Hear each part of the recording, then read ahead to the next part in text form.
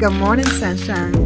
It's a brand new day filled with brand new mercies. What was your first thought this morning?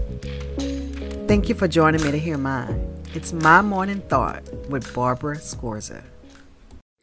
Good morning, sunshine. Thanks for joining me for My Morning Thought. And as always, I want to hear yours. I'm recording on my phone again. This is becoming a thing lately.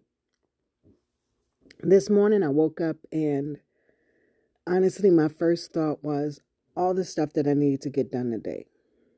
Now, you know my philosophy. If I wake up and Jesus isn't the first thing on my mind, I'm going back to bed. And I did. And then when I woke up, I realized I was running late. But then God helped me connect the fact that when I first woke up and thinking about all the things that I had to do, that He wanted me to make sure that I didn't leave Him out of my day. You see, busyness can cause you to put God on the back burner.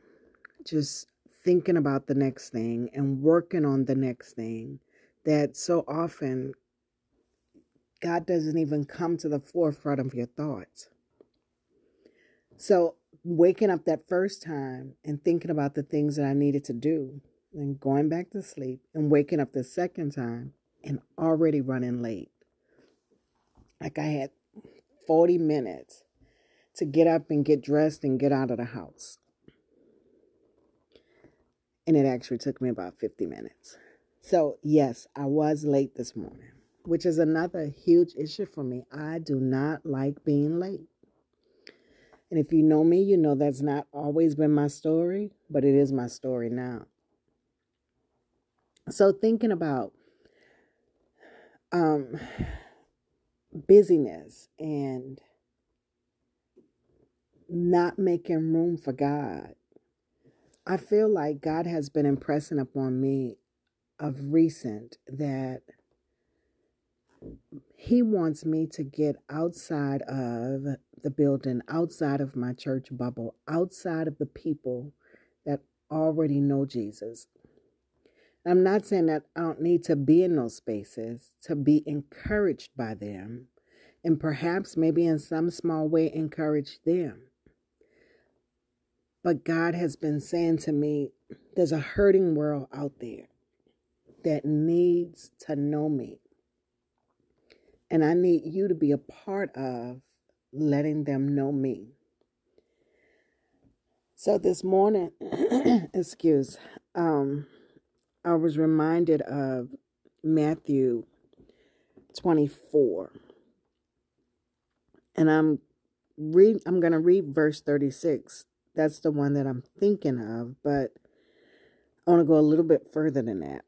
It says, But about that day or hour, no one knows, not even the angels in heaven, nor the Son, but only the Father.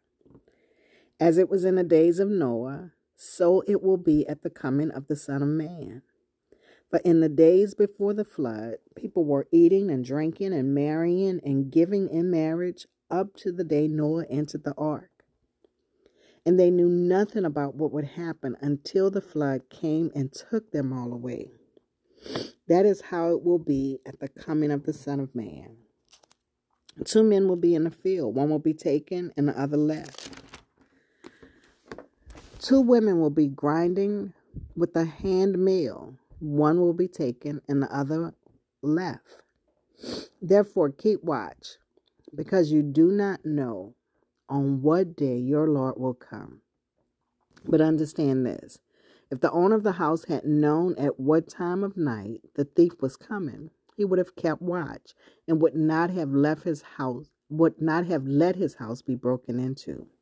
So you also must be ready, because the Son of Man will come at an hour when you do not expect Him. So thinking about those 2 verses, verse 36 and verse 44. Verse 36 again says, But about that day or hour no one knows, not even the angels in heaven, nor the Son, but only the Father. And then verse 44 says, so you also must be ready, because the Son of Man will come at an hour when you do not expect him. So what that says to me about my busyness is I can't allow my busyness to keep me from being ready.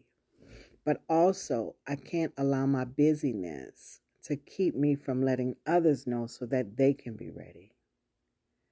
So my challenge today is I'm going to do something that allows me to visit with someone that I wouldn't normally visit with.